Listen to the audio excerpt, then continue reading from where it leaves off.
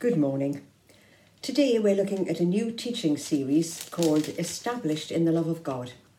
And friends, in these difficult times, we really do need to be rooted and established in God in order to survive the storms of life.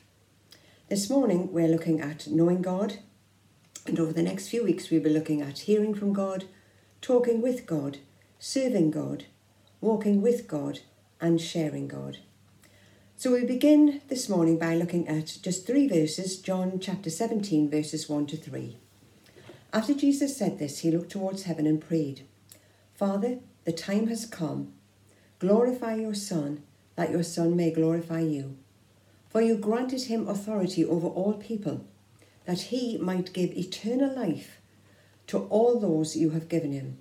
Now this is eternal life, that they may know you, the only true God, and Jesus Christ, whom you have sent." Amen. I would like to acknowledge RayStedman.org for the helpful commentary on these verses, and John Ortberg's book, Eternity Now, which I'm quoting from later. Knowing God. There's a big difference between knowing things about God and trusting him with your life. Knowing things about God is educational. Trusting in God is transformational. Obviously, if you have a relationship with someone, you have to spend time with them, talk to them, listen to them. And we'll be looking at that over the next few Sundays. But the way that we come to know a person, you have to spend time with them, talk with them, listen to them. And it's about shared experiences, which include good times and bad. It's no different with God. Jesus is God revealed to us. Hebrews chapter 1 and verse 3 says, "The Son is the radiance of God's glory and the exact representation of his being." Jesus himself said to Philip, John chapter 14 verse 9, "If you have seen me, you have seen the Father." Look at Jesus, see God. So firstly, let's look at what Jesus said in these first few verses. Bear in mind that at this point he knew he would soon be going to the cross, and this was his last time with the disciples. He would want his final words to count. And in this chapter, the Lord Jesus prays for himself, for his disciples, and for all of those who would come to put their trust in him in the future. He's gathered his disciples together in the upper room for the Last Supper, and he prays to the Father for them. It was important that they heard his prayers. We tend to think of the prayer that begins, "Our Father who art in heaven," as the Lord's Prayer. But actually, that was the prayer that he taught his disciples to pray. Here, this in chapter 17, is the true Lord's Prayer. This is what Jesus himself prayed. Soon he would leave that room, cross the dark Kidron Valley, and on to the Garden of Gethsemane, where Judas the betrayer would come with guards to take him prisoner. So verse 1, "Father, the hour has come. Glorify your Son, that your Son might glorify you." You may remember that at the beginning of Jesus' ministry, he was at a wedding where the host ran out of wine, and Mary, Jesus' mother, told him about the problem. His reply then was, "My time has not yet come." In spite of that, he still performed his first recorded miracle by changing the water into wine, which really is an encouragement to us to believe that God is concerned with the little everyday things of life as well as the big important things. On a couple of other occasions, he repeated that. "My time has not yet come." But now it's like a crescendo. The hour has come. This is it. I don't get a sense of resignation or reluctance. More like, this is what I've been preparing for. This is the reason I came to the earth. Now all of the prophecies and promises will be fulfilled. This hour will mean the greatest blessing the world has ever known. Surrendering all to God was the way to joy that was waiting for him, and also to the salvation of all who choose to believe. And there are times in our lives when surrender is the only way for us to, when we have to say, "Father, the hour has come. The hour where I must make a choice as to whether I will trust you with what is happening or not." And I came to one of those hours last year. As many of you know, Our son-in-law Seth died from cancer in January. Then in March we went into lockdown as a nation because of the COVID-19 virus. In July, my daughter Helen and the children moved house, so there was all the usual sort of packing and cleaning and decorating and everything to be done. In September, Helen got started in a new job, the children were back at school, things were beginning to look a little bit brighter. And then Helen contracted the virus and was very poorly. The children were isolating in their own rooms and we couldn't even go into the house. It was just drop some food off at the door. It was the best we could do. Then, to make matters worse, in November, Helen was diagnosed with leukemia and admitted to hospital. Virus or no virus, there was no choice. I had to go and stay with the children.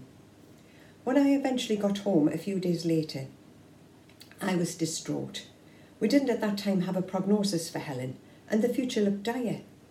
I sat down in tears and I thought, well, if God doesn't exist, I've just wasted 40 years of my life following a myth. But then I thought, no, I've seen too much evidence of God, too much evidence of his blessings and his love and his compassion and his care in my life to believe that he doesn't exist. So then I was angry with God. Anybody with an ounce of compassion wouldn't allow this to happen to my grandchildren. What are you doing here? Why are you letting this happen? God was really getting both barrels then. Now, I should explain that personally, when God speaks to me, which isn't every day, it's usually through the written word, through the Bible or through a devotional reading. And we'll no doubt be looking at other ways that God speaks to us in the next few weeks. So I'm sitting there sobbing. And it would be nice to say that the Lord came near and put his arm around me and told me not to fear, which has happened in the past before, but not this time. I picked up a devotional reading book and I read, "On earth, you may be big enough to ask the questions, but you are not big enough to understand the answers." That stopped me in my tracks. God is not a fairy godmother, and Aslan is not a tame lion. I chose at that moment to reaffirm my trust in a loving God, no matter what the outcome would be, and peace returned. It's still an anxious time, but peace returned. C.S. Lewis wrote, "I know now, Lord, why you utter no answer. You yourself are the answer. Before your face questions die away, what other answer would suffice?" Helen is still undergoing treatment, but I'm happy to say she's making really good progress.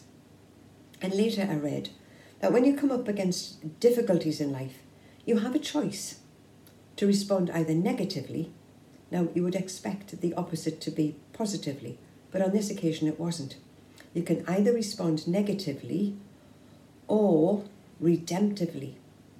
Your attitude can redeem a situation. Hand it over to God. He can bring good out of it.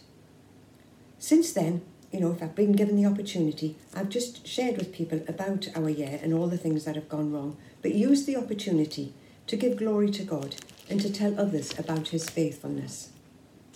So we'll move on to verse 2. "For you granted him authority over all people, that he might give eternal life to all those you have given him." The Father gave to Jesus authority. Doesn't that thrill your heart? To think that the one who loves you, the one who redeems you, the one who saves you, has authority. And he has the authority to give eternal life to all who would choose to put their trust in him. And we can be sure, absolutely sure, that Jesus is equal to any problem that we might face, no matter what it might be. There was a very interesting passage in this book by John Ortberg, which those of you who are in employment may be familiar with, and it's about the golden circle. Simon Sinek gave a famous TED talk where he described what he calls the golden circle. Any company, movement or cause will have 3 concentric circles. The outer circle is the what. Here's what we make or what we do. Inside is a smaller circle, the how. Here's how we do it. As a general rule, in the life of organisations, everybody will know the what. Most people will know the how, but very few people will know what's in the third circle, the innermost circle, the golden circle. That circle contains the why. The church's what is to make disciples or apprentices. The how is by learning to be with Jesus and learning from Jesus how to live like Jesus. We do this through spiritual practices, through experiences like suffering, and through the guidance of the Holy Spirit. That leads to the why. And Dallas Willard defines the why like this: there is no problem in human life that apprenticeship to Jesus cannot solve. You name the problem: greed, fear, racism, injustice, divorce, sexual assault, neglect, pollution, suffering, addiction, rejection, bitterness, violence, apathy, grief, war, death. There are many problems religion will never solve. But there is no problem in human life that apprenticeship to Jesus cannot solve. That includes the forgiveness of our sins and the promise of life with God forever after death. But it also includes every part of our existence, starting with the here and now. Jesus' gospel is the offer of life as an apprentice of Jesus, by grace, through faith, in this world and the world to come.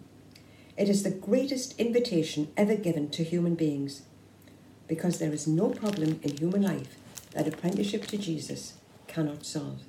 There is in Jesus Christ an adequate answer to every problem. You might not have the answers, but he does. The problem is that we want everything tidy and predictable, and that's not how God works. But all that he does is good. He is a good God. Verse 3. Now this is eternal life, that they may know you, the only true God, and Jesus Christ, whom you have sent. I wonder how many of us have been on a journey with children and heard those words. Are we there yet?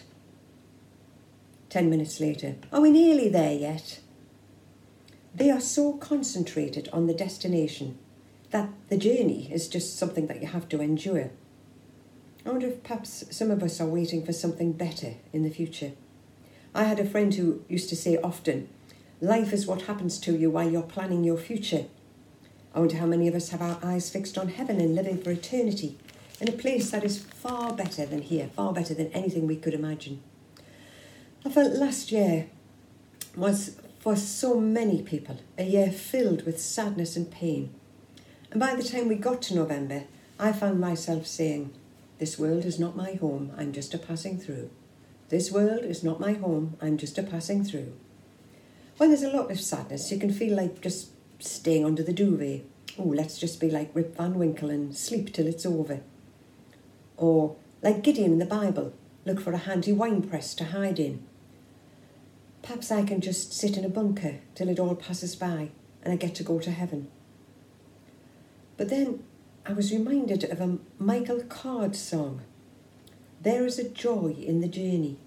There's a light you can love on the way. There is a wonder and wildness to life and freedom for those who obey.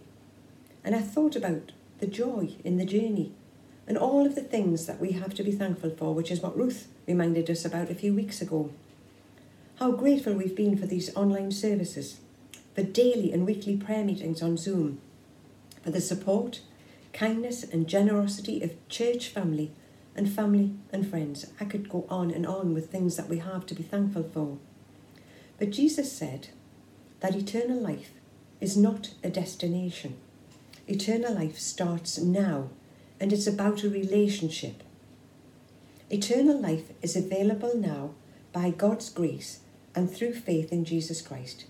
It's not something just far away in space that we get to experience when we die. Eternal life begins as soon as you put your trust in Jesus. It's life with God right now, and it's a life that death cannot stop. When Jesus came to earth, eternity invaded time. And salvation is not so much about getting us into heaven as getting heaven into us and then letting it leak out to others. So eternal life begins at the point that you decide to follow Jesus, to live in obedience to his teaching, and to let him rule and reign in your life. A song that we've sung recently, Beautiful Name, has the line, "You didn't want heaven without us, so Jesus, you brought heaven down." And that just about sums it up really. Jesus talked much about the kingdom of God on earth, a kingdom where God's will is done, and he also warned about the cost of following him. In Matthew 8:34 he says, "If anyone would come after me, let him deny himself, take up his cross and follow me." Jesus gave us two great commands. Love God with all your heart and love other people as yourself.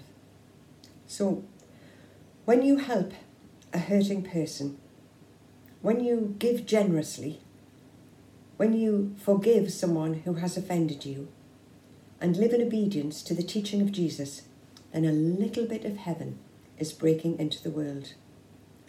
Jesus wants to live in you and through you now, to grow in the knowledge of God and to bring heaven to the earth.